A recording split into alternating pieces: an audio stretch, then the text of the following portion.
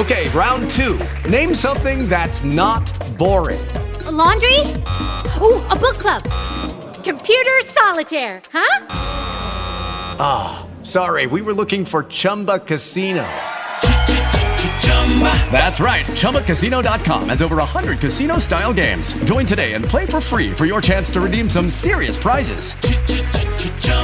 ChumbaCasino.com. No purchase necessary. Void where prohibited by law. 18 plus. Terms and conditions apply. See website for details.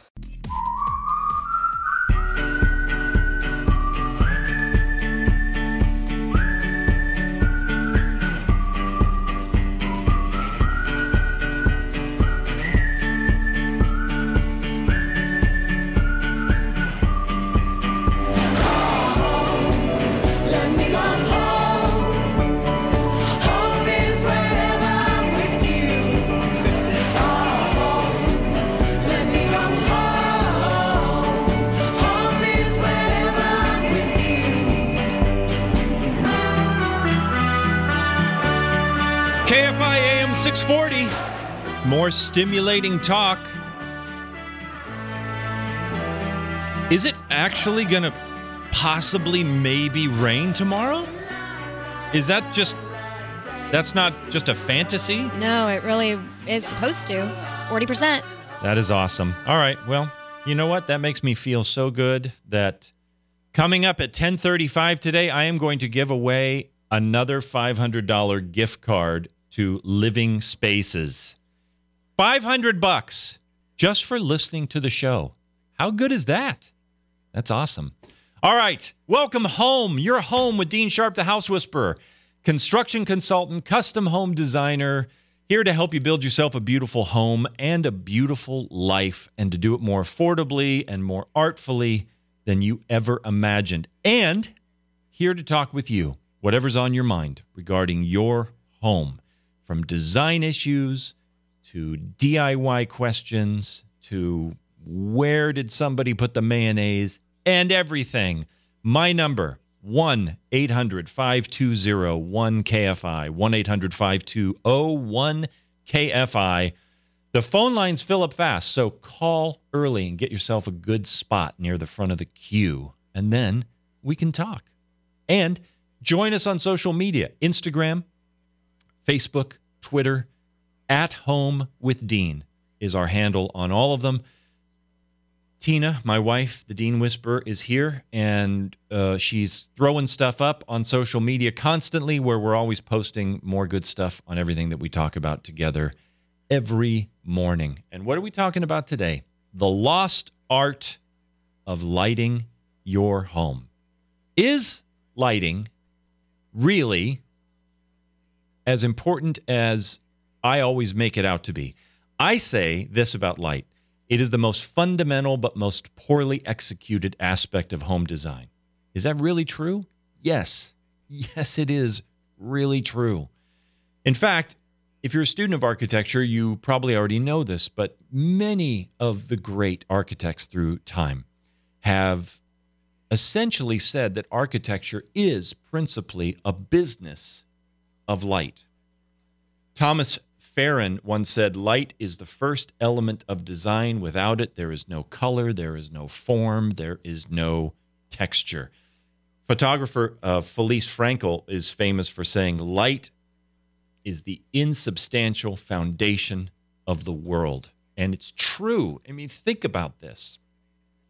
Without sight, our design needs would be completely and utterly different. If we were just kind of blind mole people, everything we would do in regards to your home, in regards to every building that we ever, dig into, if we're mole people, would be completely different than what we do with things now. And why is that? It's because we can see the forms that we put out in the world. I always tell you that architecture is two things. It is shelter and it is story. And that's very true. How do you tell the story? Well, in terms of design, we tell the story with form and spaces playing with light, because without light, it's all moot. There's an old saying, all architecture can be great architecture after sunset. And that's because after sunset, we have complete control of what you see and what you don't see. Once the sun's down, then it's all up to us as to how to light a space or the front of a building. It also, I guess that's kind of like everybody looks good at closing time. I think there's a connection there somehow. Although I'm pretty sure the everybody looks good at closing time also involves alcohol and desperation, which should not be the case with architecture or your home design. But still, the point stands. All architecture can and should be great architecture after sunset because light is the thing that we paint our paint with. Does that make sense? All right. We've got so much to talk about light today. Let's start out with this, the basics, the basics for our age, especially for most of you who are listening to me right now. You youngins out there who, have never had to deal with the old incandescent story being ingrained into you. You don't have to worry about this, but the rest of us do. We are now in a post-wattage world when it comes to lighting. No more watts. There was this time from the very beginning of the invention of the light bulb until very recently in which we used to use wattage as a guide for how bright a light was. And so you would go to the store and you say, you know what, I think I'm going to get a 60-watt bulb for that thing. Or maybe I need a 100-watt bulb. Or maybe just a 40-watt bulb. And we would equate that with the brightness of the bulb. And rightly so, because in terms of incandescent light bulbs, the amount of wattage, which has nothing to do with brightness, by the way. Wattage is a measurement of the energy that is consumed by the device. But the amount of wattage there's a direct corollary between that and the brightness of the fixture itself. No more. Not in the area of fluorescent and certainly not in the area of LED. Wattage now is simply nothing more than a measurement of the energy, and it's irrelevant when you are deciding how to light your house. So we now turn to really where we should have been from the beginning. And so I'm going to mention three things: lumens, degrees of Kelvin, and CRI, or color rendering index. None of these things, just FYI, none of these things are new. None of them are new. They've been around for a long, long time, ever since we have had a science that studies light. Now, the only difference is you are now actively involved in these terms, and rightly so. The world has become more technologically complex, and it's time for us all to step up and stop talking about watts.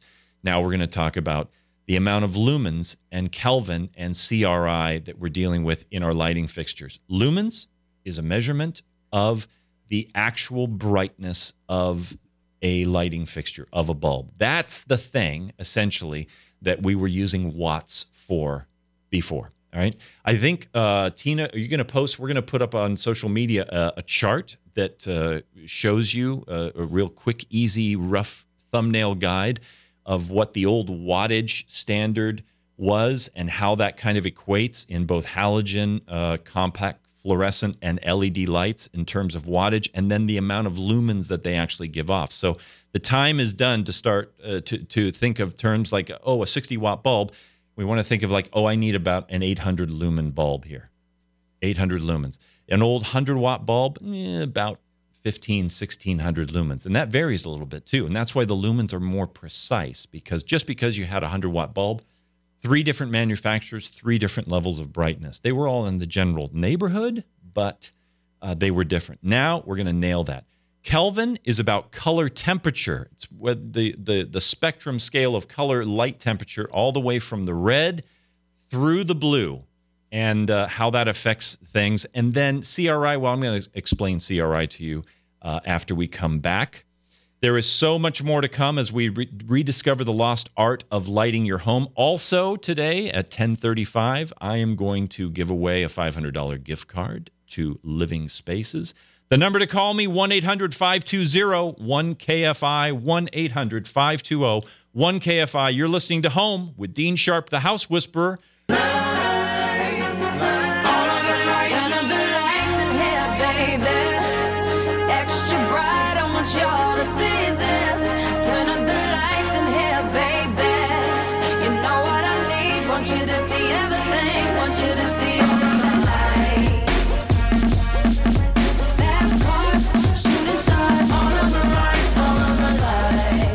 KFI AM 640.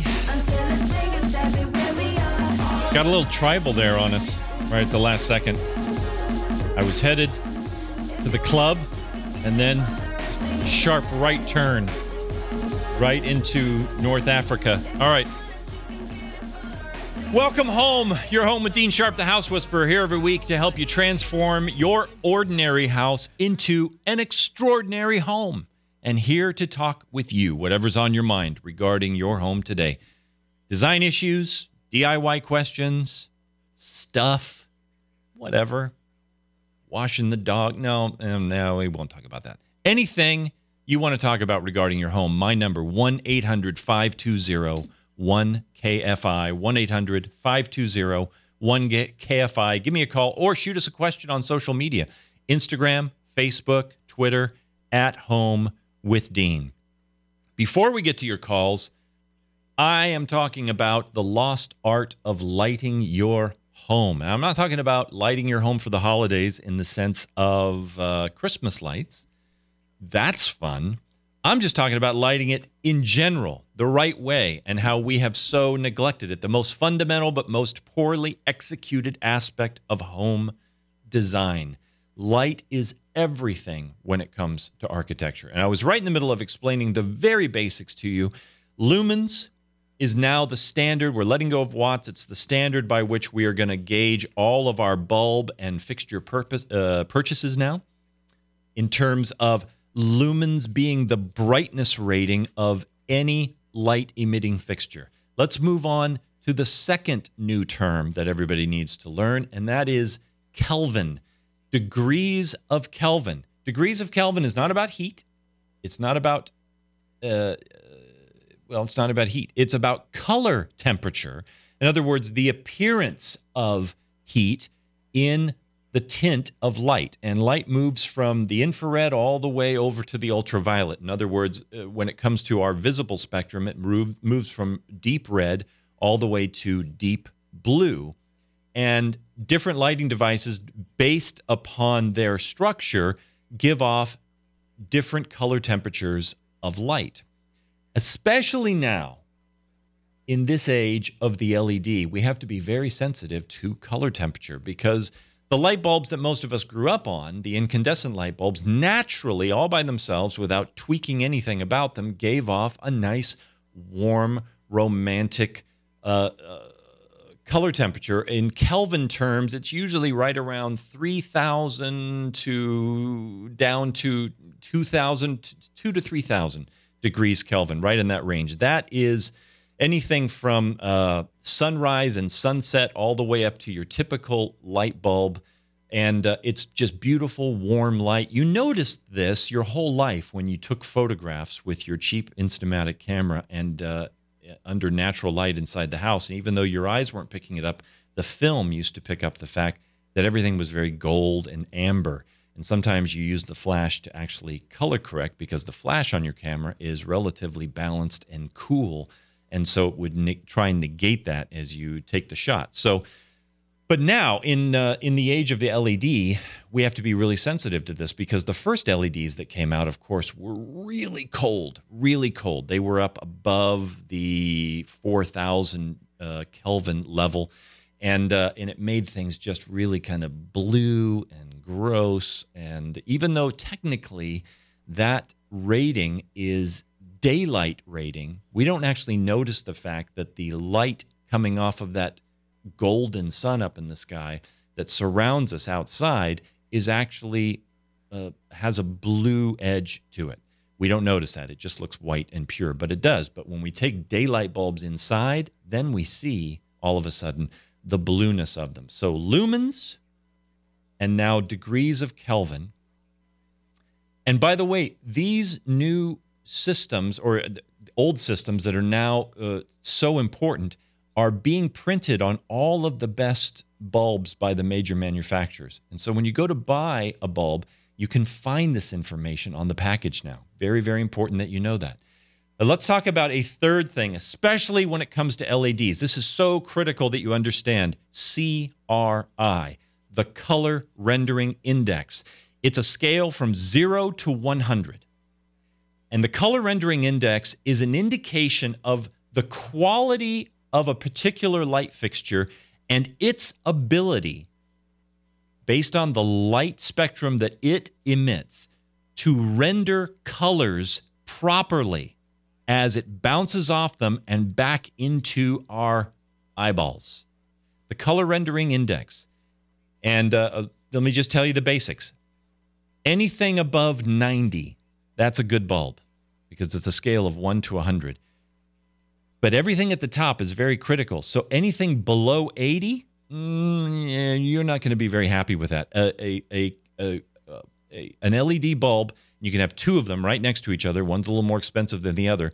One has a CRI of 92. The other has a CRI of 72.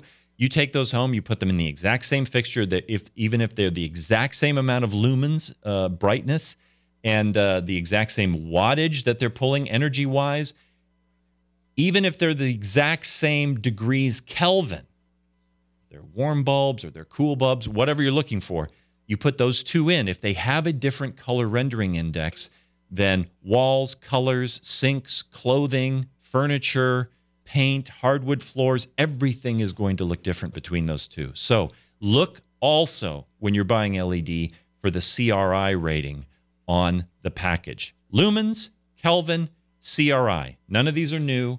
You and I are just actively involved in the process now. Okay, we're going to take some of your calls, and then we're going to dive into common lighting mistakes. But first, I'm going to ask you this. When was lighting first artistically applied to an interior space? The answer and your calls up next. The number 1-800-520-1KFI, 1-800-520-1KFI. You're home with Dean Sharp, the House Whisperer.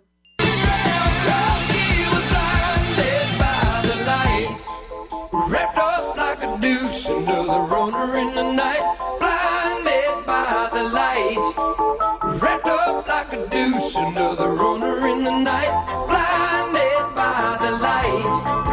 Wrapped up like a deuce under the runner in the night, blinded. KFI AM 640. More stimulating talk. You are home with Dean Sharp, the House Whisperer. Construction consultant, custom home designer, saving America from bad design decisions one home at a time, starting with yours. Give me a call and let me help.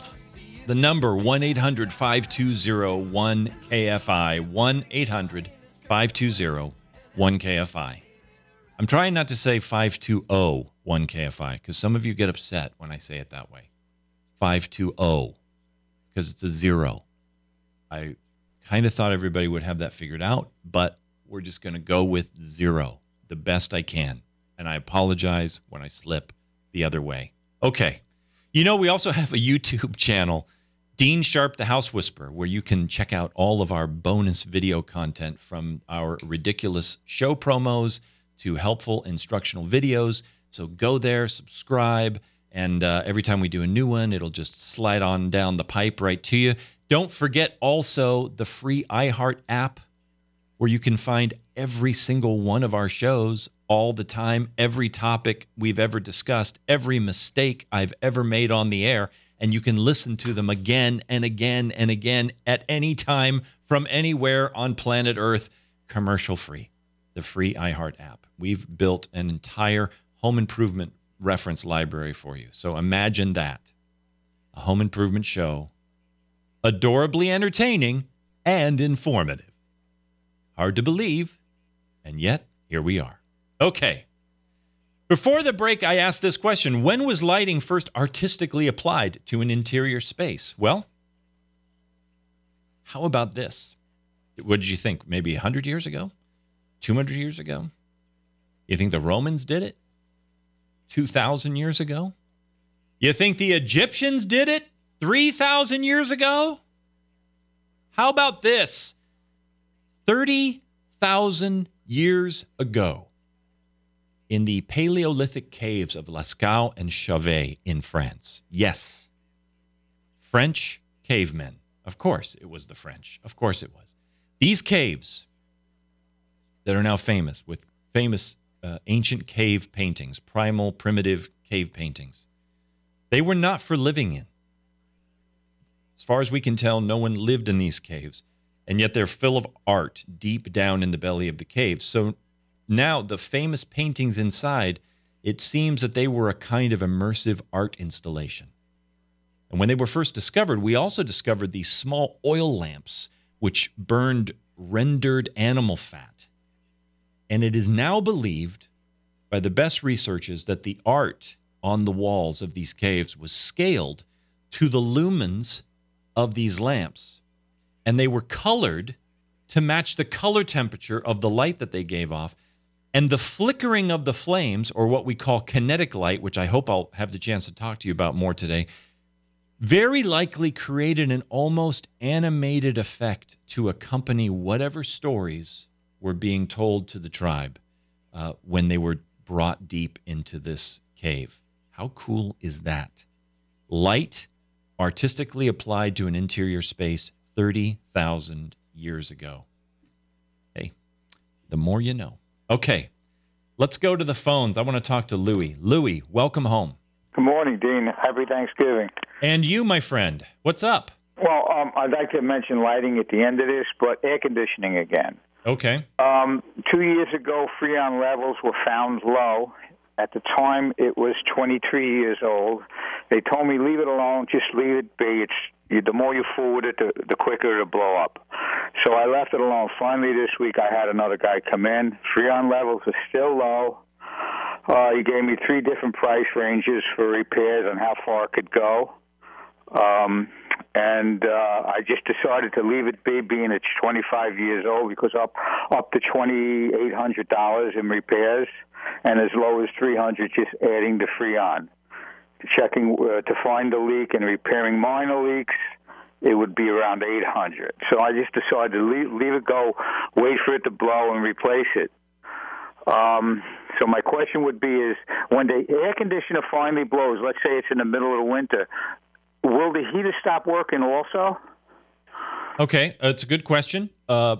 It depends. Now, I'm assuming, do you tell me your system.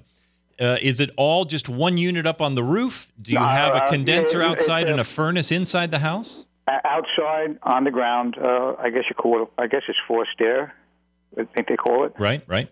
The vents are all over the house in each room, and in a whole loft open area. We got 3 vents in that area. And where is your furnace? Inside the house in the hallway. Okay, so it's an upright furnace inside the house in the hallway, and the fan on that furnace blows when the air conditioning is running, yes? Yes. Okay, so you have what's called a split system. That means that the actual air conditioning condenser unit is outside, as it is for so many people, and the furnace and air handling unit is inside the house, and tacked on to the top of that horizontal furnace is the inner coil, the indoor coil of the air conditioning system. So even though they are all attached and they're all stacked there together, your furnace and the fan for your furnace and the burners for your furnace are a completely separate system, even although they use the same ducts. It's a separate system than the air conditioner. So the air conditioner could completely go bad. You could turn it off. You could pull the fuses. You could shut it down if you wanted to. And the furnace, if there's still power to the furnace is still going to light up, and it's still going to keep you warm all winter long.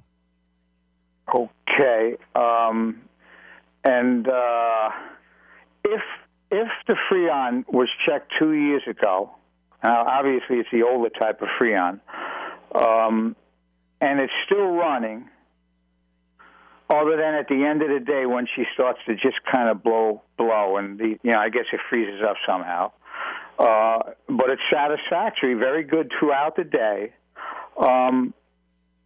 Is that telling you anything? Maybe it's just low on Freon because they didn't check it for where the leaks were. Yeah, well, hey, it's one of those situations, Louis, where, if it ain't broke, don't fix it. It's a 25-year-old air conditioner, and it really is. That's old. That's very old for an air conditioner. Very, very old. So it's awesome that it's still running at all.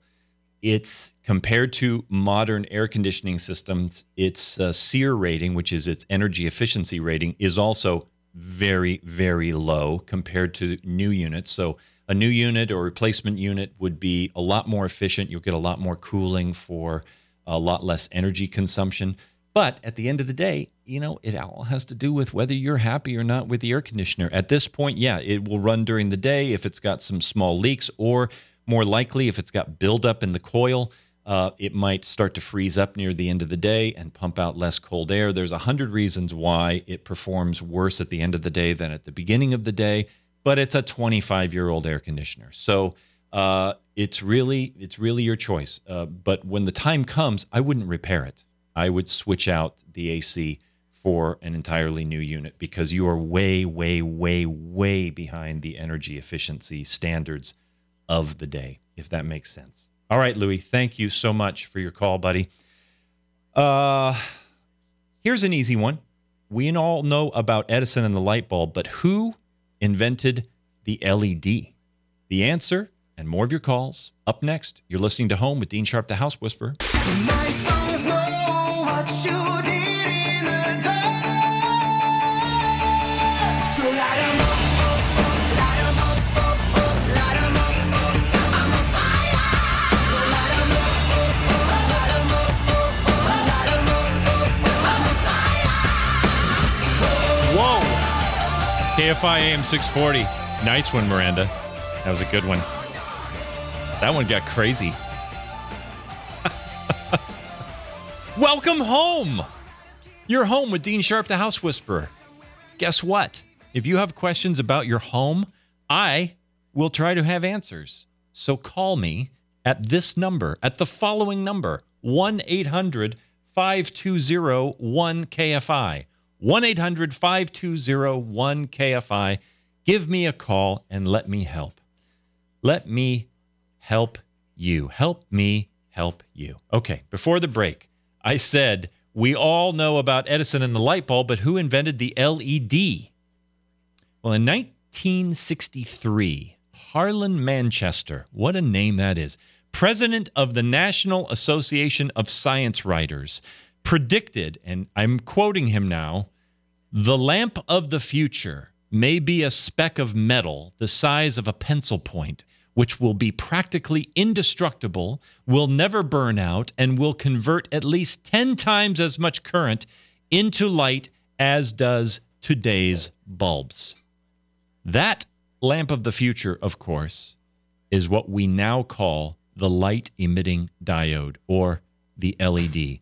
Manchester made his prophecy because he had just interviewed GE physicist Nick Holonyak, who in 1962 built the world's first LED. And it was red. It was just a little red dot. And from that, we are now all revolutionizing the way that we light our homes and saving tons of energy along the way. Okay, let's take some more calls, shall we? Maya, welcome home. Hello. Hi. Dean, thank you for taking my call and happy Thanksgiving. Thank you for calling. You're my number one motivator. Every time I hear you, I just tear through my house and I start doing everything I need to do. Thank you. You are awesome, and you have not been paid to say that. Not at all. Never. Okay, all right. Okay. The reason I'm calling, this is a bit of a reach-out call. I'm kind of screaming for help because I'm dying here in my home. I didn't realize that I was in over my head, and I'm a bit disabled, and I'm trying to do a lot of stuff, but I can't get it all done. So I'm calling you to see if you know of any organization or any entity I can turn to get some help. Okay, fill me in now. First of all, Maya, you need to bring your energy level way up, okay? Because it's just a little too mellow for radio. Okay, that's first thing. Secondly, okay, tell me. I'm kidding. Okay, so what do you mean? You're looking for help? What with what exactly? I need some painting. I need some help with my plumbing. I have some areas that need drywall, and I need some slight landscaping. Okay. So you need all that done, and you're having a little trouble getting it done yourself, and so there's just a little too many things getting away from you at the house. Exactly. Okay. This is one of those areas where, you're not doing a major remodel or anything like that. And so, I wouldn't say necessarily, unless obviously you're calling me because you don't have a direct reference to like a general contractor. Right. And you probably don't need a general contractor because that can get a little large in scope for what you're talking about. But it sounds to me like you are a perfect candidate for this upswing in this one particular field that we've been experiencing more and more in the last few years. And that is you need just a really great reference for a good handyman or handy person, so as not to be sexist on the air. A handy person. And where to find those? I think the best way of doing it is still by referrals. And so if there are friends who live nearby or family members, start asking around. If not, you can ask your neighbors, hey, is there anybody that you've used who can take care of this? And the nice thing about most handy people is that they kind of, they cover the whole gambit. They don't go too deep in any of it, but, they can get your landscaping done. They do a little drywall. They can do a little carpentry work, a little hit this, a little that, a little fix-it work here and there, and kind of get you all taken care of for a reasonable price. And they can charge lower prices because handy people, they have a limit on what they can charge on a per project basis, but they don't have to be licensed. They don't have to carry all the liability insurance and all of that stuff. So if you find that person through a referral, and also what are the neighborhood social media sites now? I'm trying to think of one that my mind is completely blanking. Like Nextdoor, right? Nextdoor. There are these social media sites now that are all about your neighborhood, and they're geographically, they place you, and they give the feed to you based on the people just in your neighborhood, and there's a whole referral network of stuff going on sites like Nextdoor. So head that way too, and Maya, good luck with everything that you've got to do, and thank you so much for listening and for your energy. All right. Thanks so much. Anne, welcome home. Thank you. How are you doing? What can I do for you? Well, okay, so I'm referring to your 3 indexes for lighting, the brightness, the warmth or coolness, and the third one, I wasn't sure, the initials, CRI or whatever. Does that mean the color saturation versus the faded color thing? Okay, so the third thing that I listed was, thank you for listening, by the way, the color rendering index. And saturation is a factor there, the color saturation is about the intensity of color, by the way. Mm-hmm. So it's not exactly everything I'm talking about, but color rendering is essentially this. How can I explain this in real short terms that everybody will also be entertained by? Color does not exist. Color is a factor of light bouncing off of an object. And depending on the characteristics of that object, it absorbs a great deal of the light spectrum and it rejects or reflects some of the light spectrum. And so whatever an object is reflecting back of the full light spectrum, the full rainbow, whatever portion of the rainbow that object is reflecting back and not absorbing, that is what we call, that thing is that color. So if an object reflects green of a certain color or of a certain position in the spectrum, then we say, the green pen. The pen is not intrinsically green. It is simply a reaction of the light that's coming at it being reflected back. So the key is this.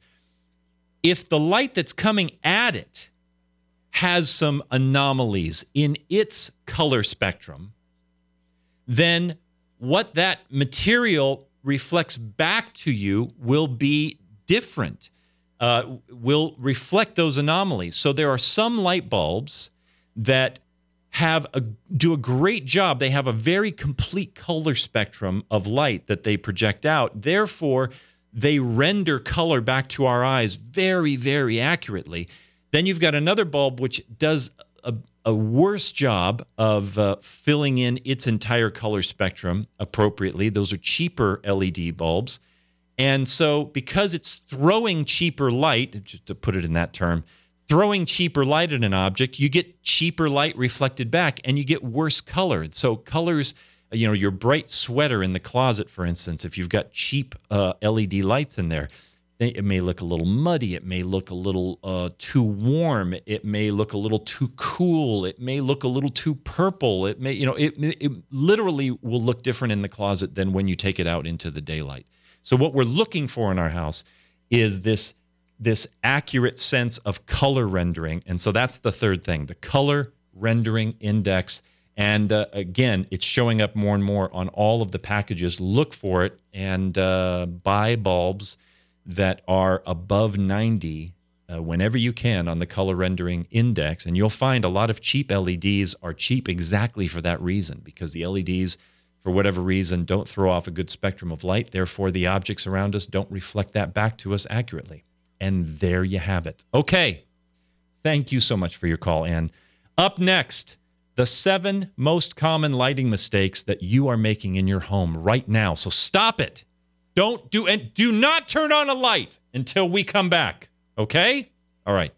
You're listening to Home with Dean Sharp, the House Whisperer, on KFI AM 640. More stimulating talk.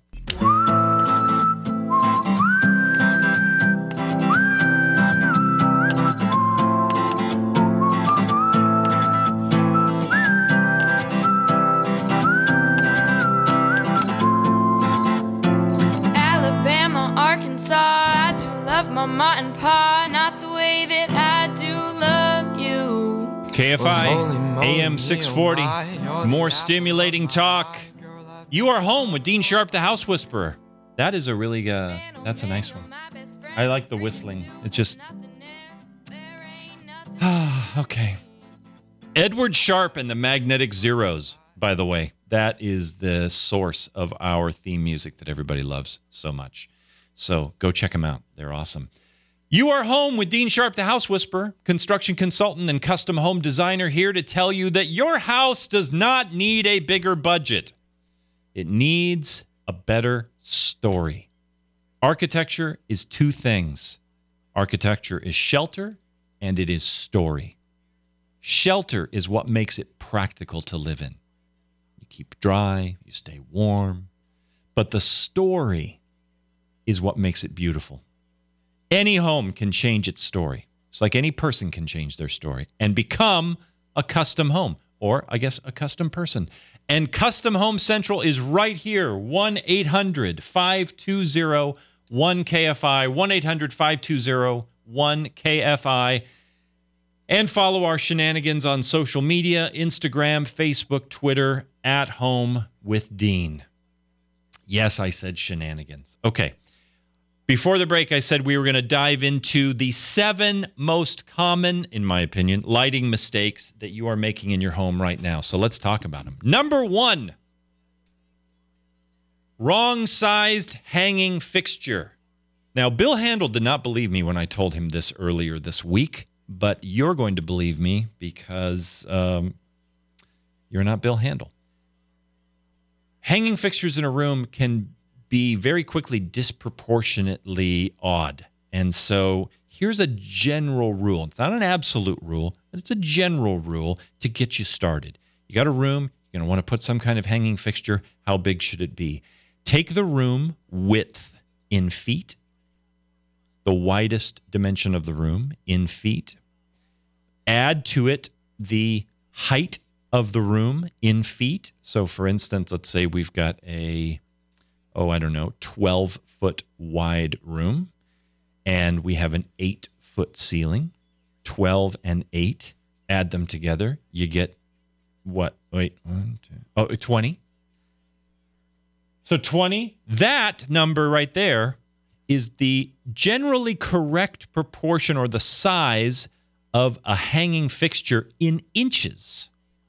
So the room width in feet plus the height of the room, the ceiling height of the room, add those together in feet and then convert that to inches, right? So 12, 8 equals 20. 20 inches, it's about the right size. You can go a little over, you can go a little under, but it's the good proportion. A chandelier hanging over a table, like a dining chandelier, should generally be a foot, 1 foot, a whole foot smaller than the short width of the table. So if your dining room table is 3 feet wide, your chandelier should be roughly 2 feet wide, okay? No wider than that. And what that does is when you center 2 feet on 3 feet, you end up with a nice 6-inch space to both sides. So it just seats nicely over a table, okay? Rule number 2, hanging fixtures too low. Oh, I see this all the time. You just need to know this. There's a misconception out there about using, let's say you've got a big vaulted ceiling or you've got a high ceiling and you say, hey, I'm going to put this hanging fixture. And the longer the chain that I use, that's what's going to have people give that sense of how high my ceilings are. Incorrect. It has nothing to do with the length of the chain. The sense of height in that room is not how long the chain is, but how high out of reach the light fixture itself is. Even if the chain is only 2 links long, better to hang that light up out of reach than to have it swinging low. The bottom, and here's the rule, the bottom of any light fixture becomes the new psychological ceiling for it, whatever space that you hang that fixture in. So keep them high. Number 3, not using enough dimmers in your house. All right? Lighting is theater. Lighting and mood are always changing in your house, except after sunset. But during the day, especially, the sun is always changing position. It's always on the move. Shadows are changing. The light quality is shifting. Brightness is changing. Saturation is changing. Everything is changing. You should have the flexibility of being able to control your lights, the lumens, the brightness, and change them as well. Not enough people use enough dimmers. And if you're wiring new stuff for your house, then create zones with those dimmers. For instance, in a large living or family room, you create a group of lights that are just illuminating the seating area. And then another zone or circuit of lights that you have separate dimmer control of for the perimeter area. Create zones, use dimmers. Number 4, not enough shadow. All aspects of Western theology aside, the whole light versus darkness thing, that's great. It's awesome. My apologies. I don't mean to offend anybody, but here is the truth artistically. Light artistically is useless without shadow. If there are no shadows, then there is no texture. If there are no shadows, there is no depth. If there are no shadows, there is no drama. And yes, the opposite is true as well. Light can be too harsh, too direct, too glaring, too spotted and narrowly focused and create really harsh shadows. So yes, the opposite is always true. But more often than not, people get really kind of gung-ho about creating general lighting in a room, and they succeed at just eliminating all shadow from every corner everywhere, and you walk into this room that's just sort of lit, and there's no drama. Not enough shadow. Number 5, glare. Don't set recessed lights against overly dark ceilings or walls. When people look at them, your eyeball doesn't know what to do. Glare is the enemy of good lighting. So you can imagine you got a recessed light, a super dark wall or a super dark ceiling. Your eyeball is trying to open up the iris so that you can take in light because the background is so dark, but then you've got this little bright pinpoint right in the middle, and it's really irritating. to the eye. It's not pleasant. Eyes will avoid it at all costs. So don't set recessed lights too intensely against too dark of a ceiling or a wall. The key to really good lamps are the fact that they can be stared at directly. I've said this before. I will say it again. There are reasons why a lamp is so expensive, and it's because it passes the stare test, or I should say, more accurately, the glare test. For instance, the Louis Poulsen PH5 lamps that are out there, you see them imitated all the time. You look at this lamp and you're like, it's just a lamp over my dining room table or my breakfast nook, and it's $950. But there's a reason why that light is as brilliant as it is, and it's because it emanates this beautiful, warm, ambient light all around it. But you can look right at it, and the light itself, the source, the bulb, is hidden, and the light has been baffled in such a way so that you can stare right at the lamp and not have glare or irritation coming back in your eye. All right. Recessed can craziness. We got to talk a little bit more about that. And not enough lighting sources. I've got two more, and I'm going to meld those into our talk about where you go with your lighting from here. More lighting secrets to be revealed. You're listening to Home with Dean Sharp, the House Whisperer.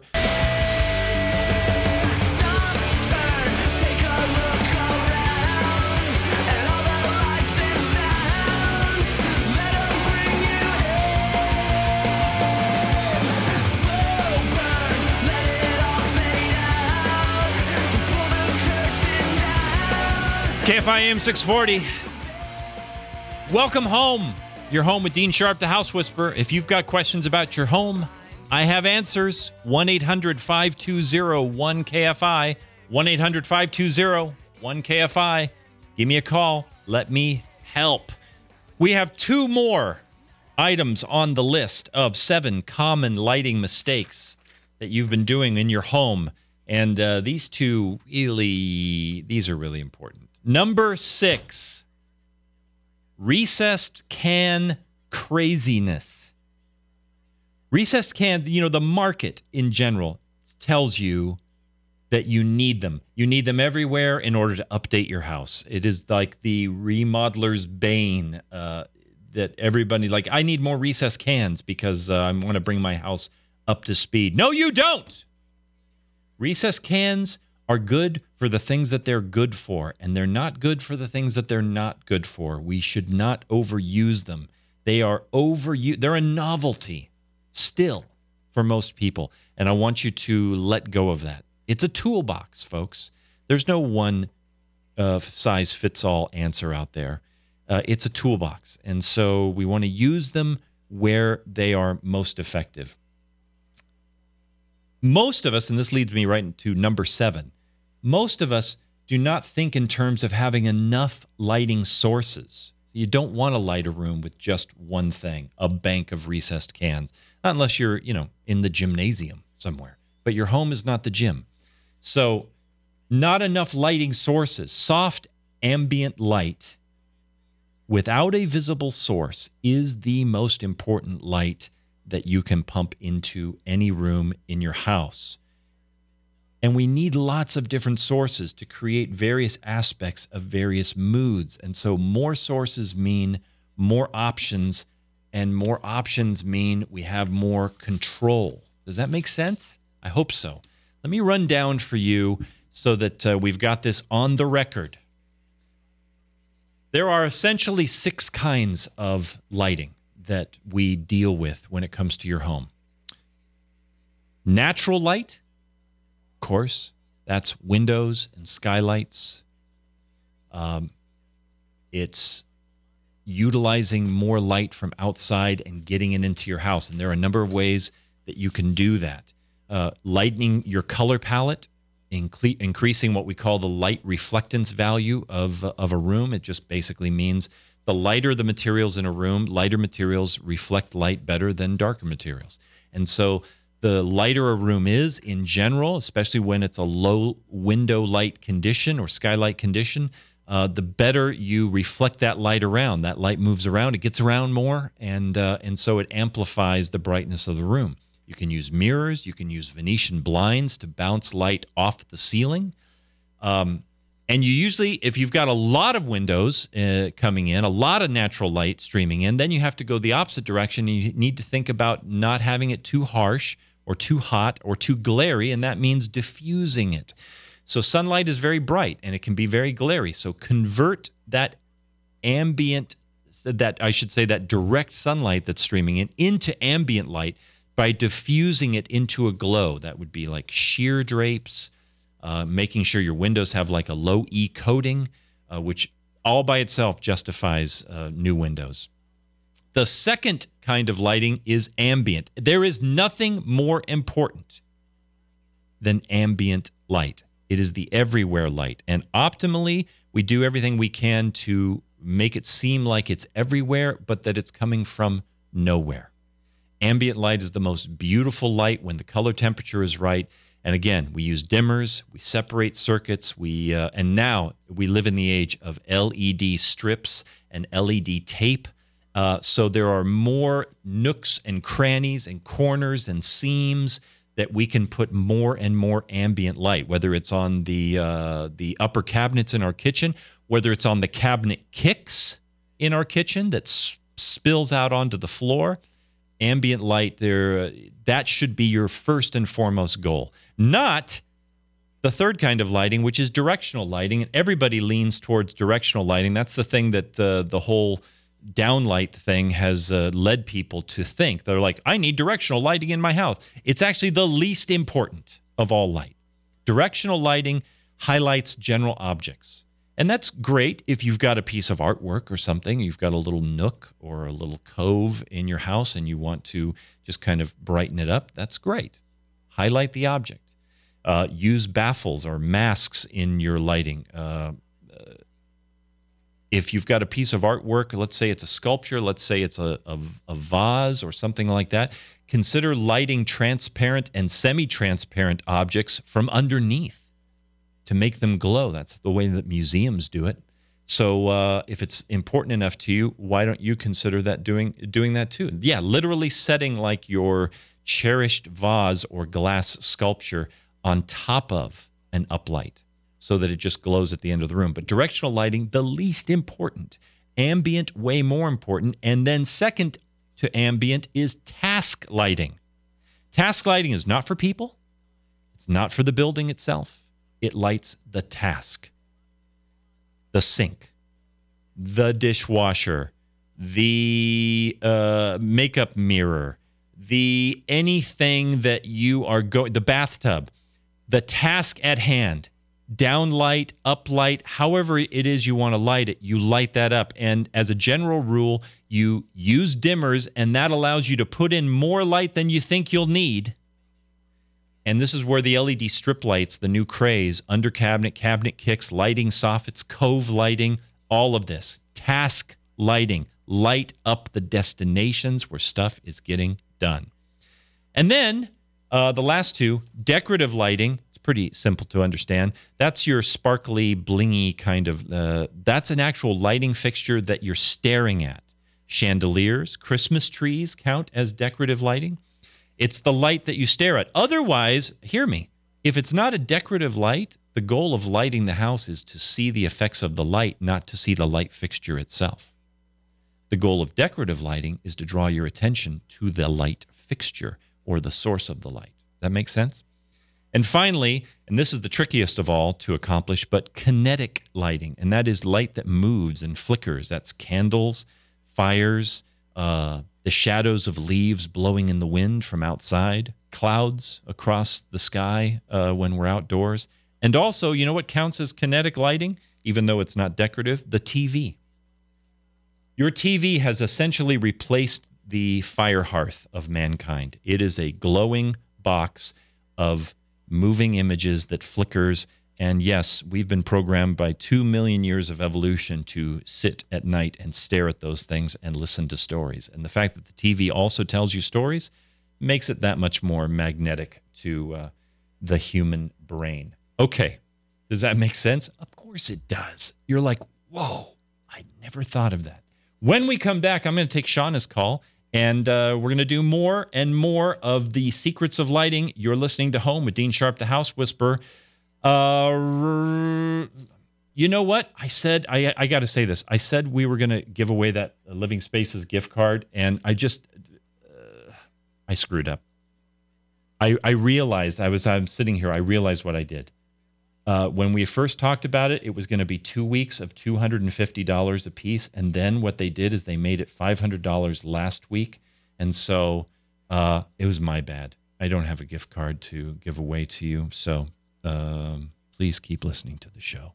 But in you, I found a rhyme. If there is a light, you can always see.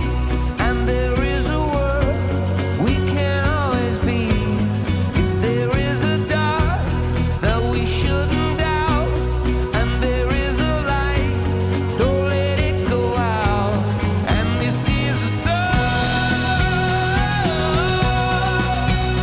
for someone. This is a song. KFI AM 640. More stimulating talk. I'm sorry. I was just listening to Bono.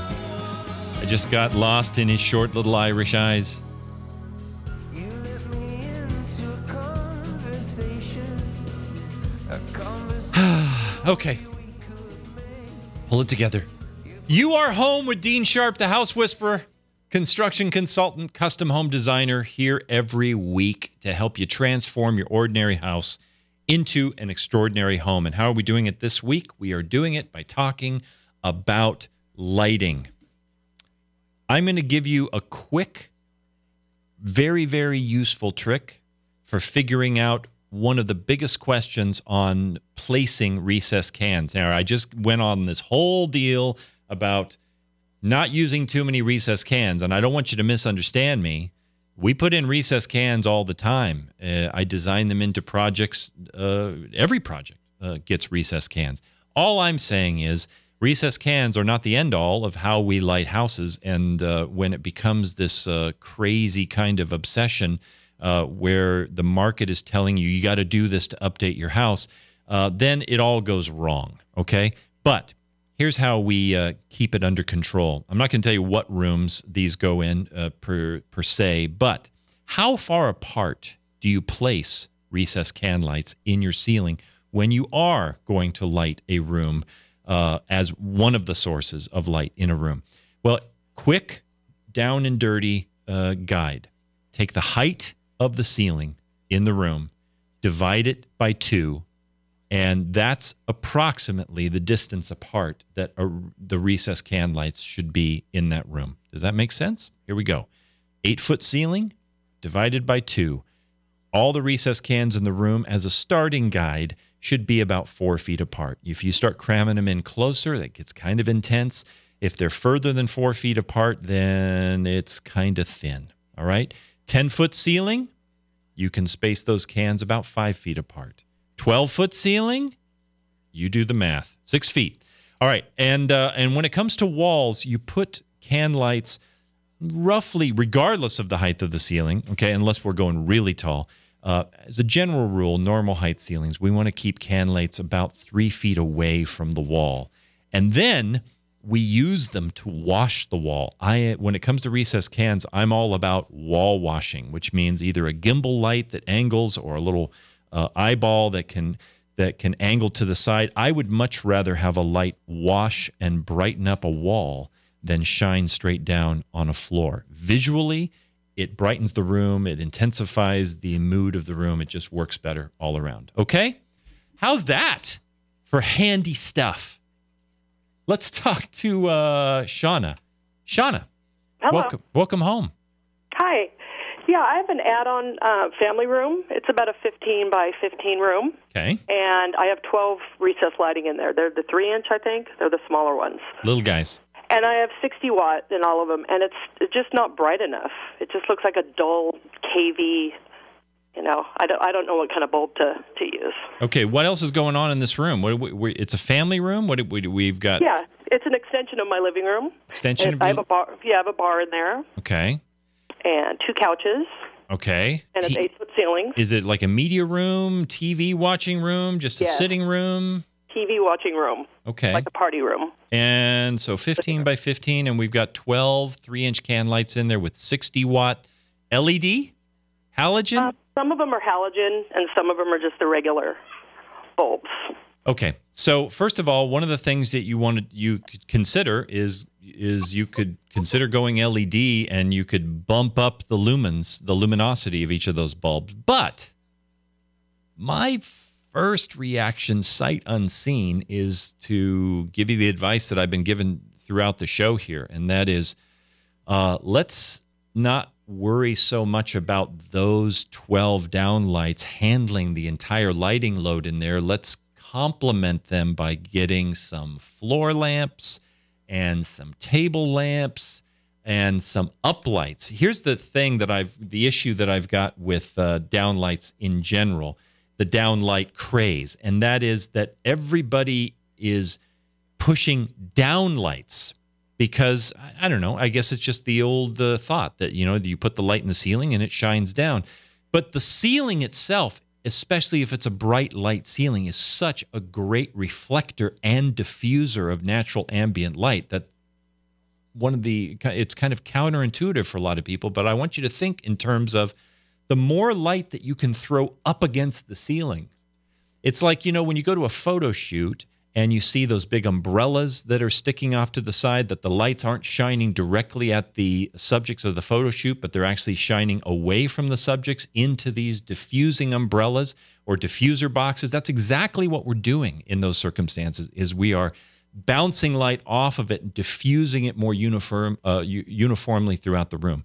So I think, without seeing your room, Shauna, that I'm going to make an arrogant call here and say that you don't need any more recessed can lights. You need more lamps, more uplights, more floor lamps, and you need to have the option of creating more varied moods by having some of them up, some of them down, put a dimmer on those down lights, and just take more control of the space instead of just kind of main gymnasium lighting. And I say that, and I don't mean to be insulting when I say that. It's just, architecture is theater, design is theater, lighting is theater, and I say this again and again. Imagine going to a stage play and that you've paid big money for, and they just keep the house lights on all the time throughout the whole show. They never dim the house lights. So the stage lights are on, the house lights are on, and what is the impact of that drama? Very low. People would be very, very upset. And so we overgeneralize the downlight in a lot of rooms when we kind of go recessed light crazy, if that makes sense. Shauna, thank you so much for your call. I want to talk to, can I fit this one in? Yeah, can. Mike, welcome home.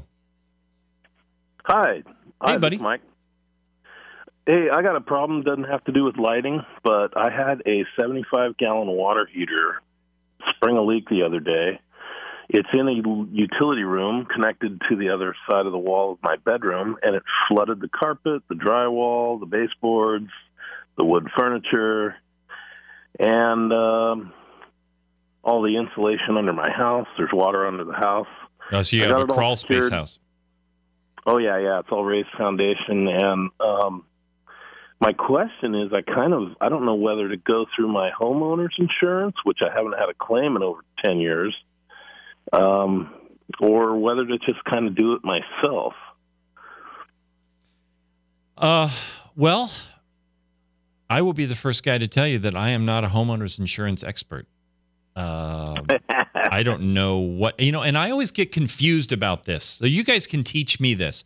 Somebody out there listening right now knows the answer to this. I always get them screwed up. Tina, do you remember?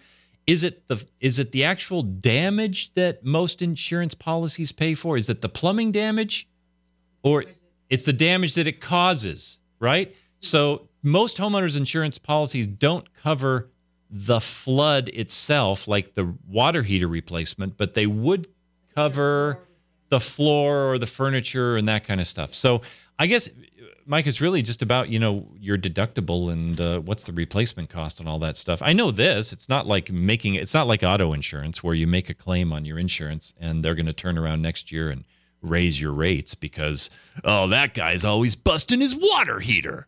We're going to charge him more. That's not the way it works with homeowners insurance. So, I would just sit down with the calculator, add up the numbers, and see how it works. Okay, and if you don't mind, I have another question that is lighting related. Really super quick. Yeah. I got all those high-efficiency lights that are recessed cans in my kitchen, but they have those plug-in fluorescent bulbs that are always going out and starting to flicker. Can I replace all those with LED fixtures and still remain in the code for high-efficiency lighting? Chances are very likely yes. Now, during the transition period, there were all sorts of weird municipality changes in the code where there was a time when we could put in what we call regular traditional light housings for those recessed cans, and they would have like regular screw-in attachments. And then we could actually, some cities allowed us to screw in adapters for compact fluorescent bulbs, and then we could unscrew those, and we could screw in adapters for LED bulbs. Other municipalities at the time required us, no, you have to put in a housing that only takes the LED or only takes the fluorescent. So you just got to check out your actual cans themselves. Take a look at it, see if you can unscrew the thing. If you can, there are LED adapters out there that you can just put in new LED light housing, light sources inside the housing that's built in. But you may have one of those setups where the actual recessed housing itself is proprietary and dedicated, and then that gets more complicated. So you're just going to have to check that out. But I would say chances are very likely that you can probably change out the weird fluorescents for some really nice, warm, bright LEDs. Thanks, buddy, for your call. I really appreciate it. Okay, coming up next, I'm going to make a design prediction about the next trend in recessed can lighting. You are not...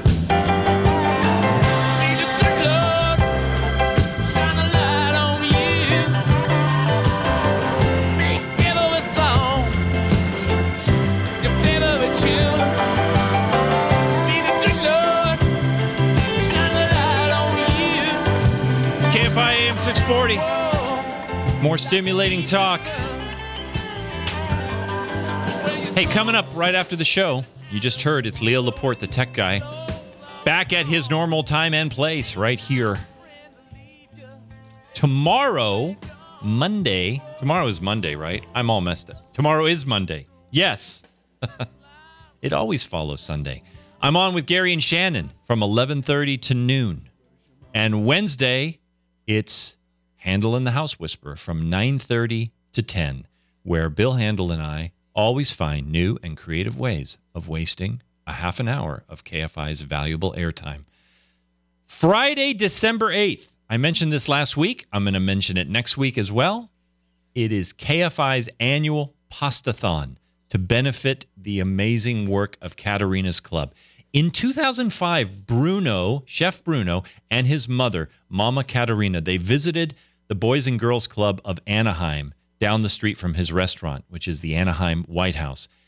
Katerina noticed a 6-year-old boy eating potato chips for dinner because his family could not afford a proper meal, and she insisted that Bruno make some pasta for this little tyke. They soon realized that there were many more of those hungry, what we call motel children living in Orange County. So Bruno began making pasta that year for about 70 children, 5 nights a week. That was in 2005. Today, that little project has turned into feeding 3,300 Southern California kids every week. And frustrated that that was not even enough, Bruno started a second program called Welcome Home, of all things, where Katerina's Club provides some of those same motel families with the resources to have a real place to live out of the motel. Last February, a fire destroyed the Anaheim White House, but they were back feeding kids the very next day. So we are thrilled to have ongoing annual support for Katerina's Club. KFI's goal this year is to raise $350,000 and collect 90,000 pounds of pasta and sauce. And we're going to be broadcasting all day, Friday, December 8th, from the campus of Christ Cathedral in Garden Grove. All of the KFI hosts will be here. I will be there Bruno's nephew, Silvano, and I are going to actually tour the rebuilt White House, which is already taking reservations right now for the estimated reopening in February. So I will be there. Tina, the Dean Whisperer, will be there. You should be there. So grab a trunk full of pasta and sauce and come down and hang out with us, and we're going to have a lot of fun. Okay? There you go. You are home with Dean Sharp, the House Whisperer. Some final thoughts. Before the break, I said I was going to make a prediction about the future trend of recess can lighting. And here it goes. Mark my words. Now, you're not going to see this take over Home Depot next year. Maybe the year after. Maybe. We'll see. But here is my prediction. The new trend in recess can lights. If you noticed, trims have become smaller and smaller. We want to use smaller and smaller recess cans wherever we can. My prediction is simply this. There is a new kind of recess can product out there. It's a little pricey right now, but as soon as everybody starts buying it, it's going to drop in price. Trimless recessed can lights. And what that means is that these can lights are built in such a way so that the lip of the trim around the can doesn't sit on top of the drywall, but that you actually open up the drywall a little bit. You will set these cans in, and they are configured in such a way that the drywall runs right up to the edge of the opening. And when it's all taped and finished and mudded and painted off, you look up at the ceiling, and all you see is the hole, just the hole, the little cone, the baffle where the light is sitting up inside of. You don't see that little trim lip running around. That's where we're going. I promise you, mark my words, that's where it's happening. And Tina, I think, I got a sample image. Tina just posted this up onto social media. If you want to take a look at what one of these guys looks like, you'll see it's kind of got a perforated backing to it that mounts straight against the ceiling so drywall can come right up to the edge of the can. Making recess cans better for everyone. Okay. I was thinking this week about how hard the holidays can be for so many people, but also about how much good gets done by so many people around the holidays, like Chef Bruno. And you know what I think America needs right now more than anything? I think we need to raise the bar. We need someone to come along and raise the bar on what it means to be human. And then I heard this on Thanksgiving Day in a commercial of all places, but I really loved it. It would be great if human beings were great at being human, and if all of mankind was made up of kind women and kind men. It would be spectacular if the golden rule was golden to everyone, and if everything that we ever did was everything that we can do. We need to raise the bar. I wish I had enough gravity on social media right now to actually start this and make it a viral thing, but we should try. We should post this on the KFI Twitter as well. Let's see if we can get it going. Hashtag raise the bar. I have settled on two great rules from my life. They are so important to me that I've tattooed them on my forearms, literally. And they are this: to love with all of my heart and soul this great mystery that we call life. And the second one is to love people the way I wish to be loved myself. Those images are on my forearms exactly because I want to be reminded of them every time I reach out and put my hand to something.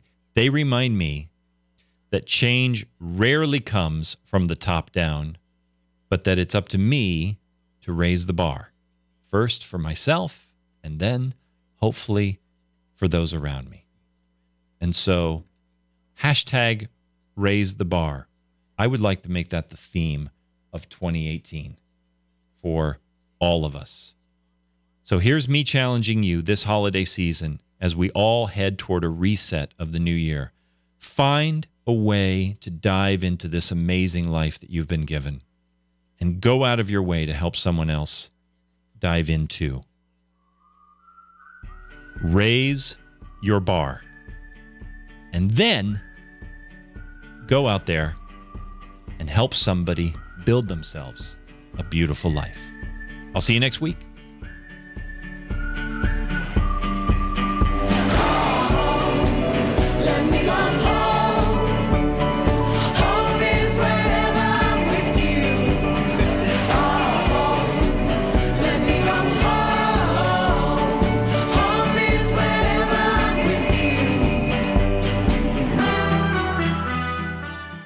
With Lucky Land Slots, you can get lucky just about anywhere. Dearly beloved, we are gathered here today to... Has anyone seen the bride and groom?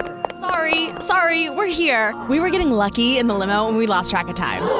No, Lucky Land Casino, with cash prizes that add up quicker than a guest registry. In that case, I pronounce you lucky. Play for free at LuckyLandSlots.com. Daily bonuses are waiting. No purchase necessary. Void where prohibited by law. 18+. Terms and conditions apply. See website for details.